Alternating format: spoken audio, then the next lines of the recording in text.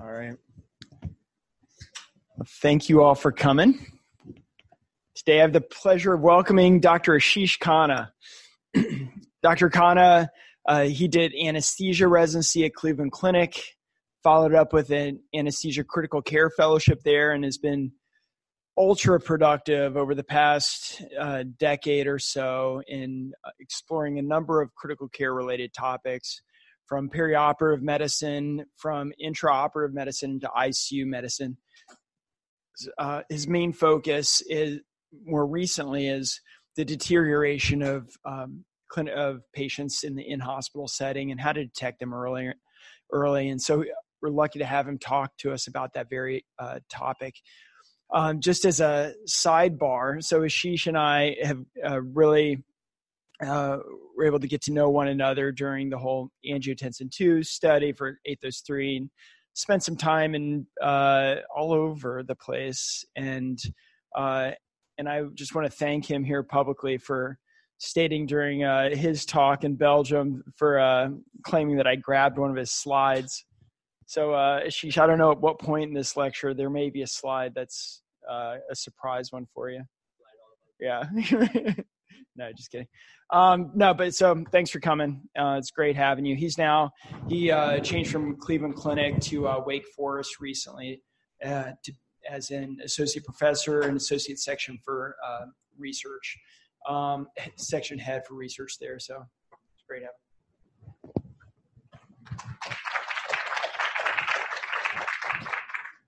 All right. Well, thank you, Mike. Thank you for the introduction. It's an honor and a pleasure to be here. I might not have a surprise slide for you, but if you want, I can share as many candid stories about what we did at Brussels. I know this is being recorded, and it will be on the departmental library as well at some stage, so I don't want to say too much about you. All right. Again, thank you for having me. As Dr. McCurdy stated, perioperative outcomes research is certainly something that I'm very fond of. And my talk today is going to be an effort to connect us. Is there a lot of anesthesiologists in this room? Or are there any anesthesiologists in this room?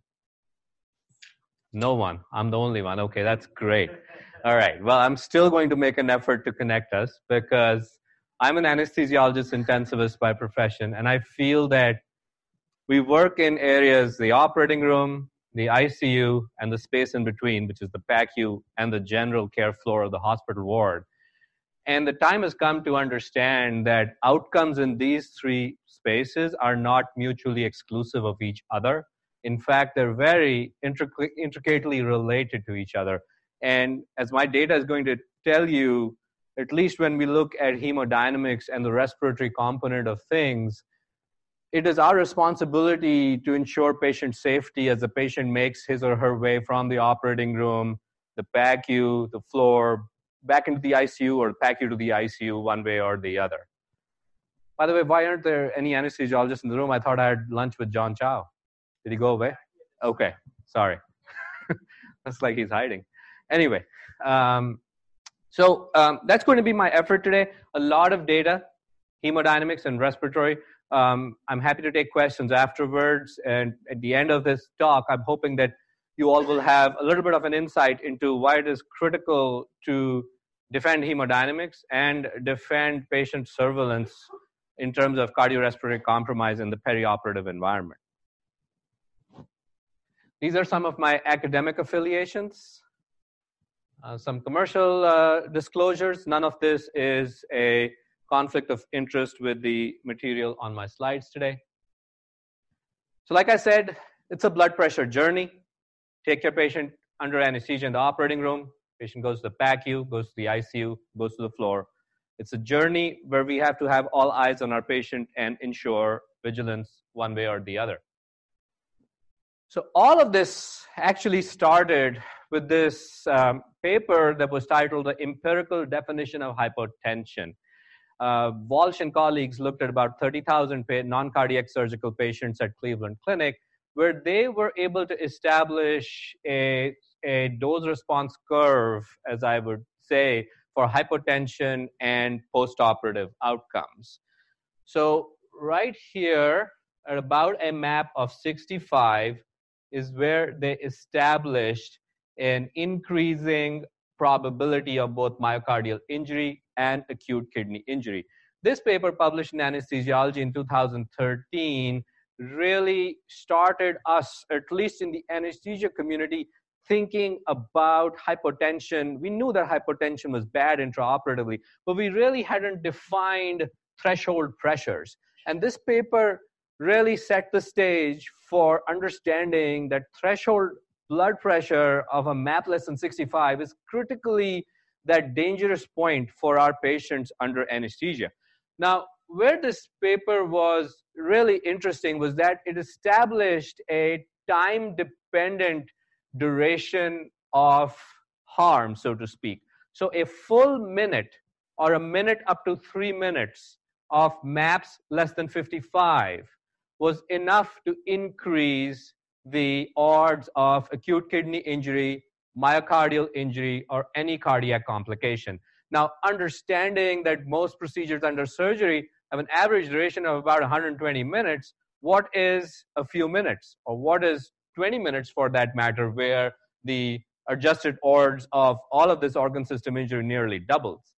Keeping that in mind, and knowing that we have anesthesia monitors and continuous blood pressure monitoring intraoperatively, we should probably be more diligent in what we are doing to avoid MAPS going down to 55 or less. Now, this is one side of this data that seems to be pretty clear-cut. However, there is, in fact, mostly hot off the press, just published by the Multicenter Perioperative Outcomes Group, the MPOG group in anesthesiology, but they looked at acute kidney injury again, and what this group has suggested is that the harm is probably more significant in patients with medium to high preoperative risk. So I'm not saying that blood pressure is not critical intraoperatively, but the type of patient that gets exposed to hypotension is also extremely critical. They looked at absolute intraoperative hypotension nadirs and relative intraoperative hypotension nadirs, and patients at the lowest preoperative risk had essentially no increase in harm whatsoever.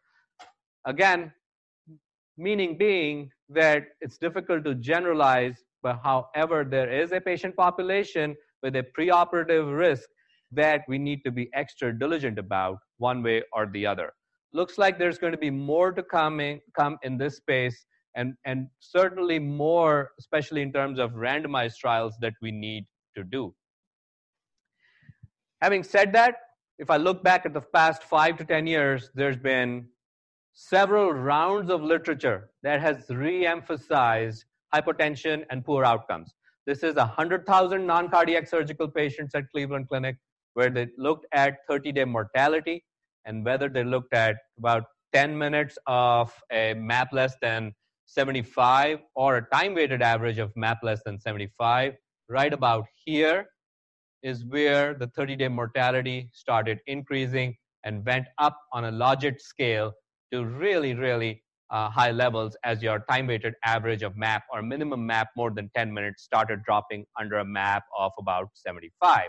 So again, another round of data that emphasized the value of intraoperative blood pressure control. A question that a lot of folks, at least in the anesthesia community, ask themselves, and also in the perioperative community, is what about the chronic hypertensive who walks into the operating room or the ICU for that matter? Where do I keep his or her blood pressure? Is it still an absolute value of 65-ish or 70? Or is it a relative change? Now, at least the data suggests that there is no difference whatsoever. Data suggests that whether you look at a 25% reduction from baseline or you look at a MAP of 65, the amount of harm is just about, or the risk of harm is just about the same, whether it's myocardial injury right here or acute kidney injury right here. So time-dependent exposure to MAPs less than 65 or 25% reduction baseline is about the same harm one way or the other. The easy question answered for the anesthesiologist here was that a MAP of 65 might still be the appropriate intraoperative target. Now, at this point, I'm going to say that all of this data that I talked about was all retrospective. Large data sets, controlled for extensive confounders, a lot of propensity matching going in at the back end. That data is never as good as randomized controlled trials. There is, however, just this one RCT that's been recently published in JAMA, part of the INPRESS trial, that actually randomized patients to high or low blood pressures intraoperatively. Or I wouldn't say high or low blood pressures. They looked at two groups. One, where they controlled blood pressures close to baseline using a norepinephrine infusion, and the other, where they allowed blood pressures to drop to a systolic of 60, where they gave ephedrine boluses, and then compared the two groups. This data is interesting because they saw in the group that had baseline blood pressures controlled close to 10% of what was a patient's baseline coming into surgery, they fared much better on a composite outcome of inflammation and organ system injury. Interesting data, only 300 patients randomized, only one myocardial infarction. Most of the composite outcome was driven by acute kidney injury and systemic inflammation, and some by mental status changes. So some people might argue that not very significant hard outcomes, but again, this is RCT data, and this any day would outshine retrospective large data sets. The message, though, is still clear. Hypotension appears to be bad one way or the other. Whether we've established a clear threshold, for now, 65 seems to be our magic number intraoperatively. The timing of hypotension is critical as well. Now, again, I don't have any anesthesia friends in the audience, but for all of us who practice anesthesia, we know that hypotension hits us in the operating room at about 2 points. Peri-induction, when you put a patient to sleep, and then duration of surgery, when blood loss, hemorrhage, fluid losses, patients open for 4 hours, that's the time where you're hypotensive. It's been seen that up to a third of all MAPs less than 65 or hypotension happens during the peri-induction period. And looking at outcomes, that is equally and independently associated with acute kidney injury. So the message there again being, this is the time where appropriate titration of anesthetic meds would probably be an easy intervention to improve post-operative outcomes one way or the other. Now, tachycardia kind of flows in with hypotension, and the thought is that tachycardia is going to be as harmful as hypotension, if not more. However, data doesn't quite support that. For example, this work that was published in the European Journal looked at time-weighted averages of heart rate greater than certain thresholds and found no associations whatsoever with myocardial injury or mortality. However, Abbott and colleagues then looked at hypotension and hypertension and more different thresholds and the association of different heart rate thresholds, and saw in patients who were extremely hypotensive or extremely hypertensive, when they had tachycardia, they had poor outcomes. So looks like tachycardia in and of itself is still relatively benign, but tachycardia in combination with blood pressure swings is associated with poor outcomes. Another question that's been asked is, well, we know all of this hypotension happens intraoperatively. Can we do something to better monitor it? And a fairly common sense answer, but something that we've recently published as a randomized trial, was that we randomized patients to non-invasive blood pressure cuffs versus arterial lines, and saw that A lines would detect more than 2 times as much hypotension under different thresholds compared to standard non-invasive blood pressure cuffs. And knowing that hypertension is associated with all of this harm, it's probably time to start thinking about more aggressive intraoperative monitoring.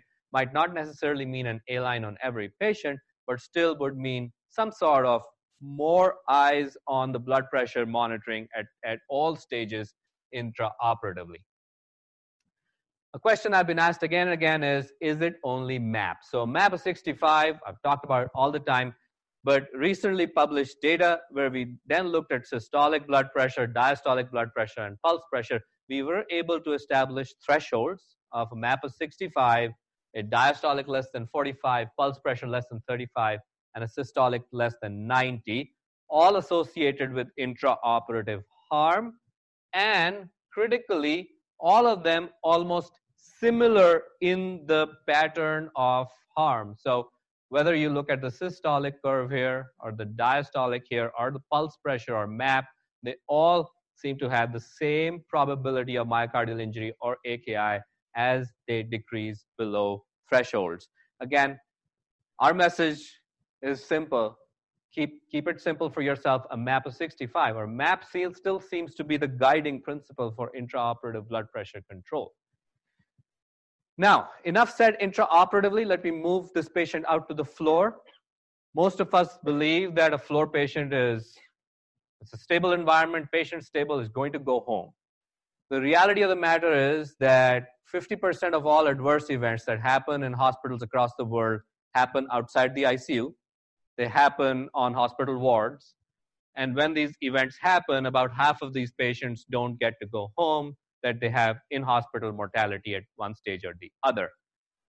We have shown, and I'm going to show you in the slides that come in after this, that both postoperative hypotension and hypoxemia are common, persistent, profound, prolonged, and largely undetected using our standard of care monitoring systems, which is a nurse or a provider going in to check on a patient every 4 to 6 hours. Plus the whole issue that heart attacks, when they occur postoperatively, are largely silent, mostly do not have traditional signs and symptoms, and are still responsible for about 50% of all primary hospitalization deaths for patients across this country. This was just some of the work we've done. We've looked at stop bank scores, which is a scoring system for obstructive sleep apnea. It did not correlate one way or the other at different stop bank thresholds and different thresholds for postoperative hypoxemia with the amount and duration of hypoxemia. We also looked at the type of opioid used, morphine, fentanyl, or Dilaudid. And again, postoperative hypoxemia was common with all of our patients, but the type of opioid used did not predict for the amount, duration, and severity of hypoxemia. So respiratory depression postoperatively appears to be unpredictable. Recently finished, this is the Prodigy trial, prediction of opioid-induced respiratory depression in patients monitored by capnography. We aim to answer the same question. We monitored 1,600 patients across the world with continuous capnography and oximetry, all of it done blinded and silenced. Data was being collected continuously, where every 4-hour checks would happen on these patients per norm. What we uncovered afterwards was interesting. We saw about 45% of our patients had some sort of respiratory event that was going undetected. We've also come up with the Prodigy risk score, where we've used 5 easy-to-use bedside variables, and we've been able to give the clinician some sort of guidance into the prediction of postoperative respiratory compromise. But I don't want to dwell too much into Prodigy today. I want to highlight some of this. This is what I call a bedside EKG of respiratory monitoring on patients on the floor. And in an era of continuous monitoring, I also call it a flight data recorder for our patients on the floor. And this is where things are helpful, because this is pattern detection for you. Here is oxygen saturation in the red, heart rate in the green, and up top is end-tidal CO2. This is a patient with obstructive sleep apnea going through cyclical spells of oxygen desaturations, very, very typical of patients with obstructive sleep apnea. Gets tachycardic almost perfectly in conjunction with desaturation, and also has these large gaps of apneic periods if you look at the end-tidal CO2 trace. If this patient is not continuously monitored, we would probably never pick up signal like this. We'd probably keep giving narcotics for pain control. At some point, this is going to deteriorate into prolonged periods of apnea and possible respiratory arrest. This is where continuous monitoring is really going to turn things around if we do it well. Here's another example. The purple here is an actual clinical event. The blue dashed line here is when the monitor first picks up a no breath alarm. Here is only a lead time of 10 minutes, but I would say that in a real world, there would be a significant lead time on a lot of our patients who are currently being monitored by just a vital signs check at midnight, 4 a.m., 8 a.m. That is certainly probably not the only way to leave this. I'm going to leave this part of the discussion right here because I think there is still not enough RCT data to show that continuous surveillance on the floor improves survival. But there is certainly something to be said about what we know so far. Going back to hypotension, post-operative hypotension is difficult to separate from post-operative respiratory depression. In fact, I don't think that these two events are mutually exclusive. I think patients who's having a respiratory distress event is probably hypotensive either before or afterwards. Dan Sessler has done some excellent work in this area. This is post-hoc analysis of the POISE-2 trial, where he showed that hypotension on post-op day 1 to 4 right here is associated with about 3 times the risk of harm comparing to the same amount of hypotension intraoperatively or during the day of surgery. This is a better way to look at the same thing. So 3 times the odds of MI or death if you look at post-operative hypotension on day 1 to 4 compared to similar periods intraoperatively or during the patient's PACU stay. So hypotension post-operatively is pretty bad, and I'm going to come back to my same point right here. It goes undetected because we don't monitor it enough. I'm not going to dwell into all of the data on this slide. This is a very simple study where we just looked at continuous post-operative hypotension monitoring using a portable hypotension detection or blood pressure monitoring device on post-operative patients, identified that at least 50% of our patients were having significant hypotension that was going undetected based on routine surveillance monitoring. And same is the case for hypertension. Again, I'm not dwelling into the data here. I can talk about it afterwards, but MAPs greater than 115 were going undetected based on routine surveillance monitoring and were being picked up continuously by portable monitoring. So there is time to look at postoperative hypotension and outcomes. This is unpublished raw data, and that's why there's a lot of numbers on the slide. I apologize for that. What I'm going to tell you is that we have looked at about 300,000 patients across the country, and the group right here is patients on the floor who have had MAPs greater than 75 all the time. This is our control group. And as we go to MAPs less than 75, less than 65, and less than 55, across a variety of outcomes, whether it's MACE, MI, acute kidney injury, hospital readmission, 30 and 90-day mortality, all of it consistently increases as blood pressure decreases in our floor patients. And this is, by the way, just spot check monitoring. I can only tell you how bad it's going to look if it was continuous blood pressure detection. Again, lots of raw data here, unpublished for now, but the odds of harm increased consistently looking at various outcomes. The interesting part about this data set is we also looked at patients who were hypotensive intraoperatively, then had coexistent hypotension postoperatively. So 2 insults. These patients, as expected, did worse once their blood pressures dropped lower. More to come in this space. And here is my idea of continuous monitoring, and I call it the 4 a.m. phenomenon, because as an intensive care physician, especially when I took overnight call, at about 3 o'clock at night, my pager would go off and I could get a rapid response from the floor. Unknown hypotension, unknown hypoxemia, God knows what happened. Send him for a PE scan, do this, do some troponins, run some labs. The answer is actually pretty simple. The answer is probably the patient was sitting around like this, started turning blue, no one's checking on the patient. When you check on the patient, everything looks really bad, then you call a code. If you had a continuous monitoring device that would have an effective feedback loop that would then alert someone to come to the bedside and fix things, this 4 a.m. phenomenon probably would not have happened. And it's a really, really simple common sense thing. However, there is caveats. I'm going to talk about it, but a very simple thing that's very easily fixable and would prevent a drain on critical care resources across the country, across the world, for that matter. So I call it the flight data recorder for our patients on the floor. Currently, we're letting them fly without flight data recorders. Everything's great if that flights well. If things go wrong, we have no clue what happened. We just run a battery of tests on them, send them to the ICU. We'll probably fix some of them. Some of them will have anoxic brain injury and die, but we're okay with that. The problem with continuous monitoring, and it was as easy as that, is the problem of alarm fatigue.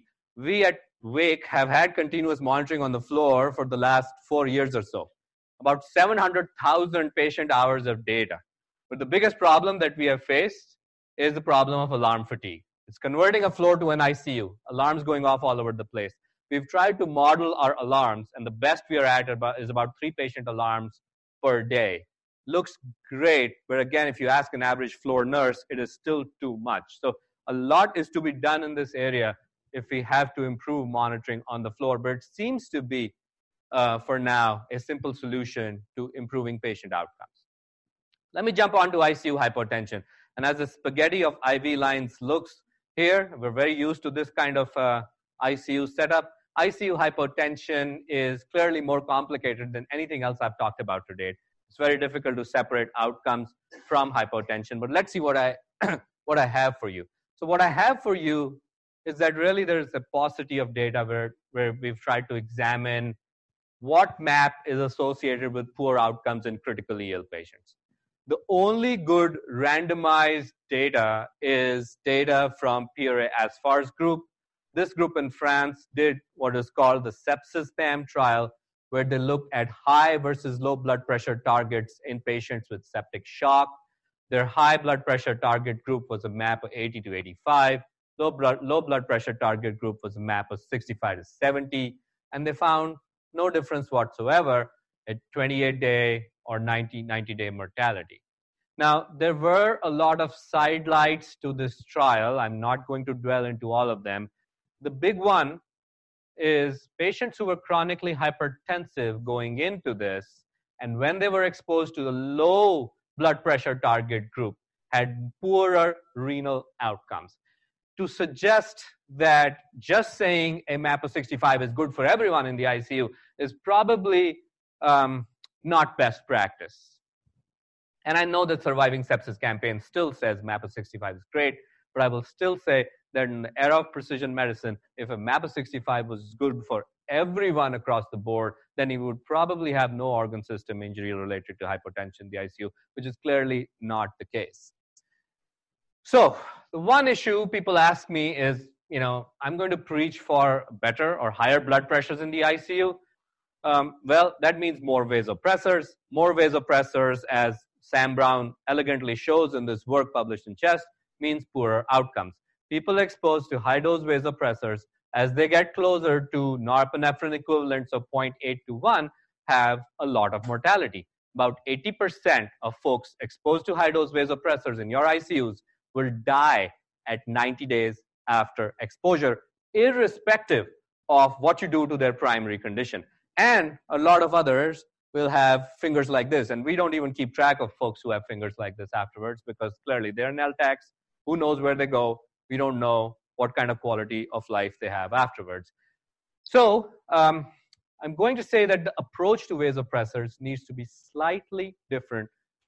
For years, we have tried to just use one vasopressor all the time to get to our MAP outcomes.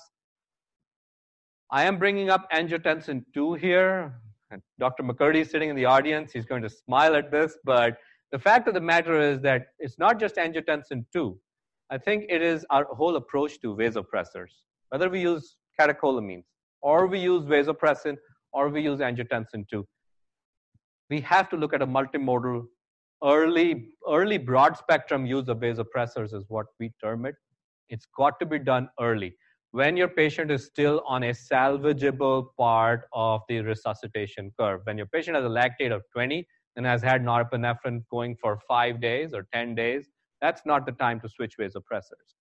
Because simplistically speaking, and I don't need to teach you guys this, going at it through all receptor pathways is probably the best way to do it versus going at every patient with only catecholamines first, letting them get exhausted, then going to vasopressin, then going to Ang-2, then going to methylene blue, vitamin C, whatever you guys want to try.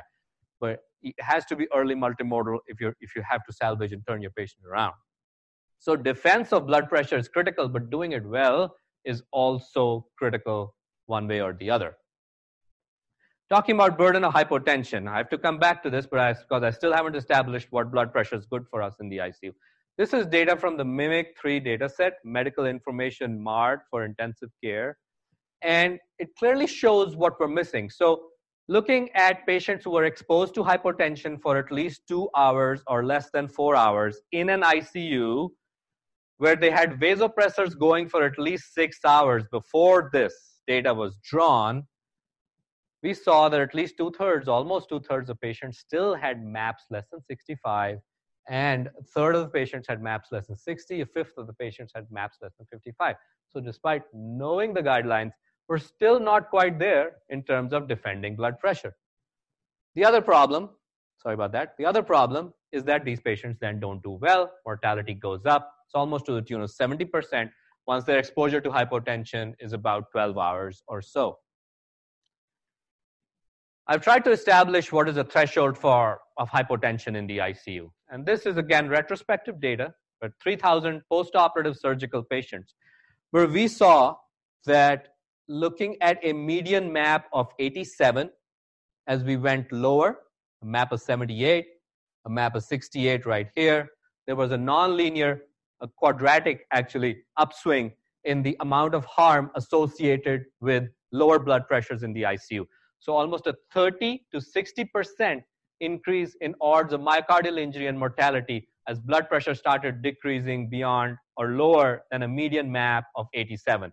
These are post-operative SICU patients.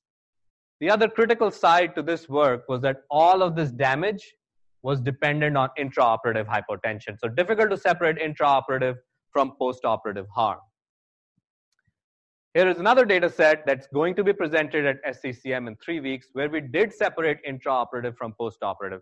These patients had no intraoperative hypotension whatsoever, had postoperative hypotension in a surgical ICU, and they had significantly more 30-day, 90-day mortality and 7-day AKI once their MAPs were less than 75. Again, the data is at a raw stage for now, not published, but I am suggesting a slightly higher MAP is probably needed for at least some of our patients in the intensive care unit. We've established this on other patient sets as well. This is 10,000 medical ICU patients across the country from 110 ICUs in the United States. We showed that for every 1 unit of time-weighted average MAP less than 65, there was a 7 to 10% increase in AKI and or myocardial injury. Now that is certainly not new news. We know that MAPs of 65 are probably bad. Less than that is probably bad in the ICU. What we interestingly showed and was slightly more eye-opening was that the harm started at a MAP of 85. So as a MAP got less than 85, the harm associated or the odds of myocardial injury, acute kidney injury, and mortality had a stepwise increase from MAP 85 down to a MAP of 55, clearly advocating for a slightly higher MAP maintenance in our critically ill patients. And we've done this on several other data sets. Here is postoperative delirium. Again, a MAP of 75 appears to be that cut point above and below which there was a 30% increased risk of postoperative delirium. And you might think that, I'm probably biased here. There's other groups that have looked at the same situation. This is Pierre Asfar's group. They have recently published a post hoc analysis of sepsis PAM, where they looked at their high versus low blood pressure target groups, and they saw that patients who had a higher blood pressure target had better RAS scores in the ICU, better neurological responses in the ICU. So retrospective data is certainly creating a lot of noise about not necessarily a MAP of 65, a higher MAP in the ICU, and the fact that critically ill patients are definitely very sensitive to low blood pressure. This data is still in the works. We're aiming to develop a risk prediction index for hypotension after intubation in critically ill patients. And our model has again shown that systolic blood pressures below 130 or a MAP below 95 appears to be the MAP that's included in the model. And as blood pressure goes lower, then blood pressure post-intubation in our ICU patients will be lower as well. Again, in the works and more to come in this space. So is the MAP of 65 a target of the past? Pierre Asfar wrote this editorial for our paper in intensive care medicine. And I'm happy to say that he said that the time has come to reconsider a MAP of 65 in the ICU, but not based on retrospective data, probably based on another well-conducted randomized controlled trial with better outcomes and more granular data extraction techniques. Similarly, I personally don't think that we're quite there yet when we look at defending a mean arterial pressure in the ICU or conducting research on hemodynamics in the ICU. We're not doing a good job defending a MAP of 65, and we're not doing a good job extracting data from the ICU, because all of our data is essentially based on data that someone validates and enters in an EMR, and then we go back and look at those EMRs and we derive all of this data and we publish all of these results. In an ideal world, we should be getting a direct stream of data from bedside monitors that is true patient data and not data that has been validated as, oh, this is the blood pressure I like, I will enter this in the EMR, and then the researcher will come back and look at it. So a lot to be done in this space as well. Finally, I'm going to leave you with a trial that's not published, but the 65 trial is really interesting. It was presented at a meeting in Ireland a little bit ago, looked at 65 ICUs, part of the NHS system in England. Patients were more than 65 years old, so everything's 65, and the blood pressure arms were permissive hypotension, that's a MAP between 60 and 65, or standard of care, which for them was a MAP greater than 65. And again, no difference whatsoever in mortality and a slew of other secondary outcomes. So clearly, RCT data still doesn't quite tell us what MAP we should defend, but data sets seem to suggest that a higher MAP may be associated with, watch the word, I'm saying associated with better outcomes. This trial hopefully is going to be published in the next 6 months or so. So watch this. This is going to be another RCT of blood pressure control in the ICU. All in all, never forget perfusion. I can harp about hypotension in the operating room, in the post-operative space, bring up your blood pressures. But if you don't perfuse the microcapillary bed, then you're not going to have good outcomes. If I can, I don't know if I can run these slides here. These are actual video clips of sublingual capillary blood flow. And I don't probably need to tell you, but this right here is a healthy patient. This is a patient in severe end-stage septic shock with a lot of pressors.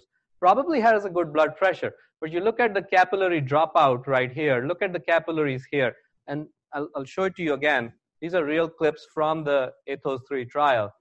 And look at the sluggish blood flow over on that side, and look at how quickly blood cells are going across here. This is the real deal. I can talk a lot about blood pressure. For now, we probably have no good way of looking at this on our patients. So we really don't know what patient cuts off microcirculatory perfusion on what MAP. And this is where future research should go. Healthy, late sepsis. End it all. These are some drivers of my perfusion. These are my 3 children.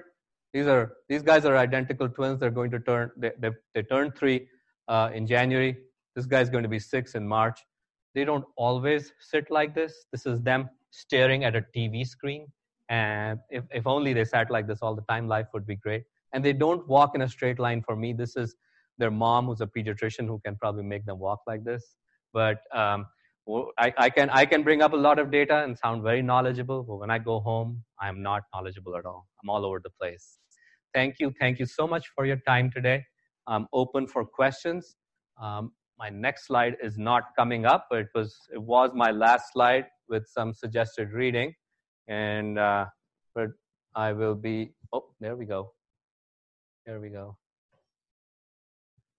So, if anyone wants to go into greater depths about what I just talked about, this is a really nice review that we wrote for intensive care medicine that looks at the whole spectrum of hypotension in the perioperative space and how it affects myocardial injury.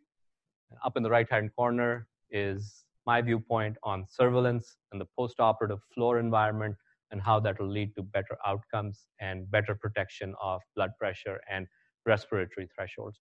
Thank you for your time and open for questions.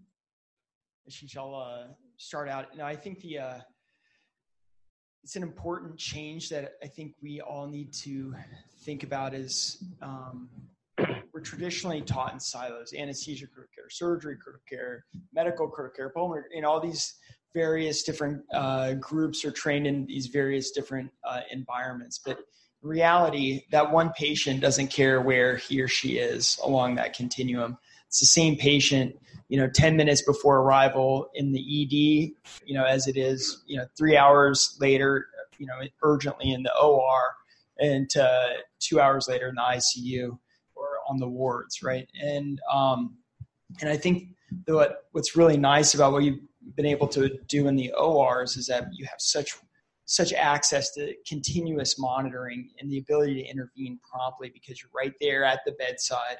But what you're bringing up is just increasing. One of the various things you're bringing up that I think is important for all of us to recognize. Given the patient is a patient regardless of location. I think the significance of hypotension most likely is the same regardless of that location, whether it's in the OR or now you're branching into the ICU and now onto the wards. But I think that the better, and what you're alluding to here and with your recommended reading, is that, as the ability to continuously monitor individuals in these locations that have not yet been previously monitored is going to really open up a whole lot of insight into the true prevalence and significance of hypotension throughout the hospitalization. Yeah.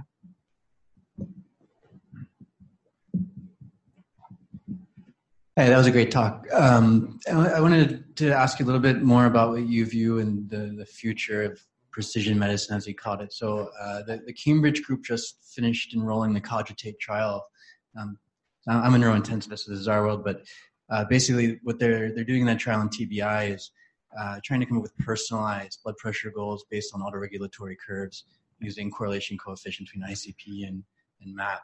And to me, I think this is a breakthrough because this is, in a way, it's truly personalized medicine, as opposed to saying, well, you previously were hypertensive and now you are in this group and we're just going to dichotomize. Where do you see this going in patients who don't have an ICP monitor, but in large ICU populations about truly individualized care? Yeah, that's a good question. So the question is, where do I see precision-based monitoring of hemodynamic thresholds in the ICU going? I do believe in the next 5 to 10 years, I think everyone would probably have some sort of baseline markers of hemodynamic thresholds that you and I, for example, if I and you were patients in the ICU, I think both of us don't need a MAP of 65. There would be a set of markers on us that would say, I need a higher MAP or you need a higher MAP. It sounds very fairy tale for now, but I think we're getting there. In the end, I'm going to use buzzwords like AI and machine learning, and we're all fond of talking about things like that these days. But I think we're getting there because we have many hundreds and thousands of patient hours worth of data in the perioperative space, in the ICU space. It's about running the right analytics on them and understanding that all of us don't need the same map. The other thing I would like to comment upon is the fact that for long we have looked at mortality as our only outcome in the ICU. I think that mindset also needs to change. We get very excited when we're able to prove a mortality difference in critical care. And honestly, there's only like one or two things in critical care that have shown a consistent mortality difference, right? So I think blood pressure is one of those things where you'll probably never see a difference in mortality if you do a randomized trial, but you'll see a difference in a lot of softer outcomes, whether it's duration of stay in the ICU, whether it's renal injury, whether it's days on dialysis, whether it's days on that are free from vasopressors. I think those are patient-centric outcomes, and those are outcomes that make a difference to hospital administrators who bear the burden of patients staying longer in the ICU. I think that's where this research needs to go to. So whether it's precision medicine or whether it's doing the next RCT looking at high and low blood pressures in the ICU, we need to look at these outcomes and not necessarily keep our focus on mortality if you're really going to start making a difference for our patients.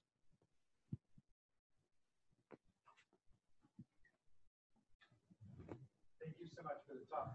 I was wondering if, or how you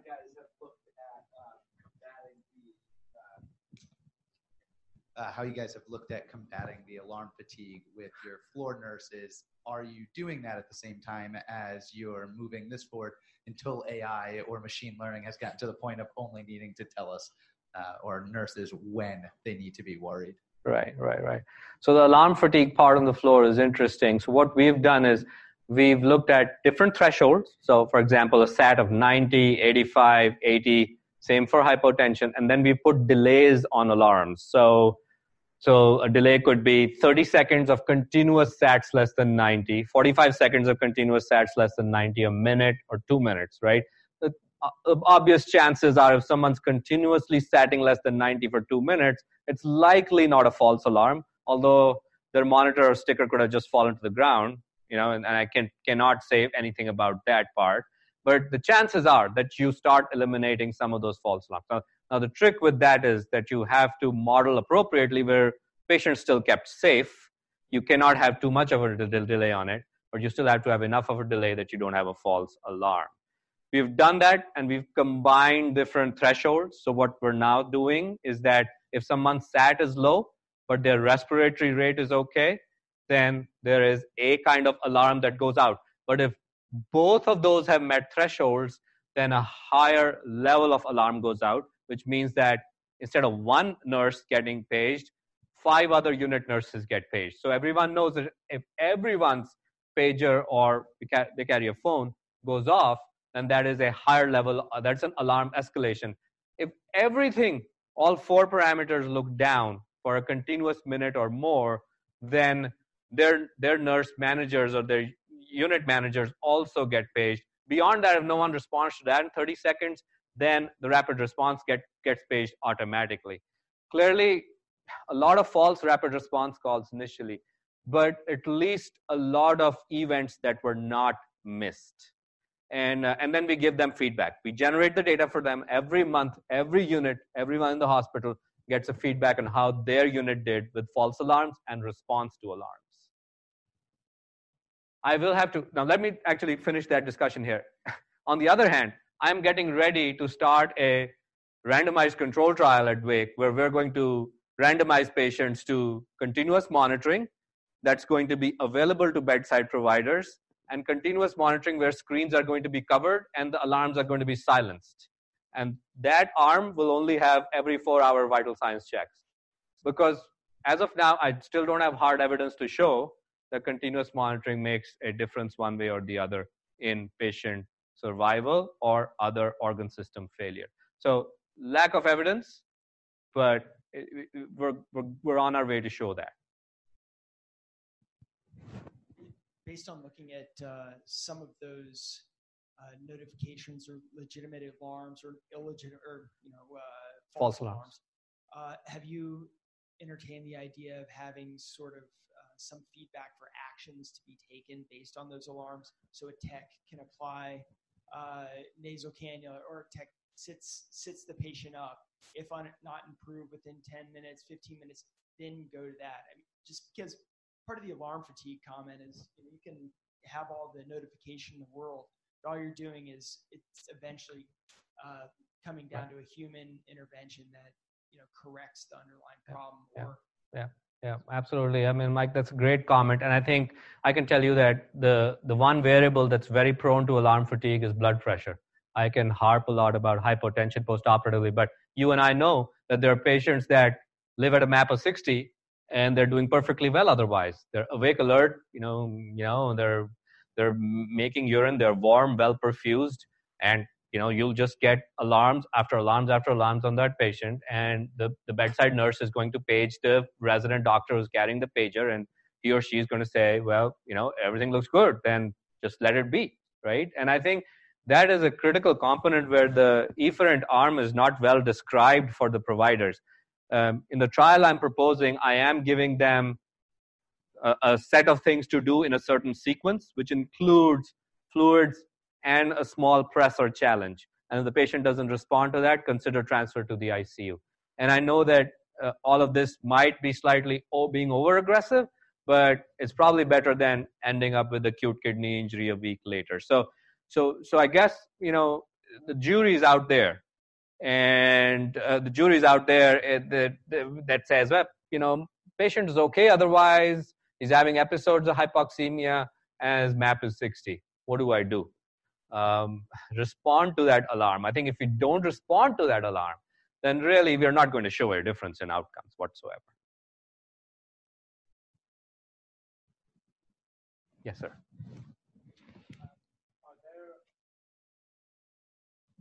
Back to the wards, are there any non-invasive markers of perfusion that we can use along with blood pressure that can be easily applied like outside of the ICUs? As of now, not really. I mean, you can start sending lactates on your patients and great, and that will again convert all your floor patients to ICU patients and start your sepsis triggers on everyone, which clearly we don't want that. Again, it's a lot of clinical judgment and it's a lot of prevention of harm. The one thing I will say, though, that once we graduate to a higher level in this technology, hopefully we're going to have enough of a biorepository of like a bioinformatics data set where we can actually look at predictive modeling. So it's probably a change in pattern, right? A patient doesn't get hypotensive suddenly. Most of them have a pattern change that evolves over 6 to 8 hours. Or an AFib doesn't happen all of a sudden. There's a pattern change that evolves over 6 to 8 hours. That is my hope. My hope is that early intervention and detection of pattern change is going to make a difference, rather than trying to send everyone to the ICU or trying to draw labs on everyone. Hopefully that is not the outcome of all of this.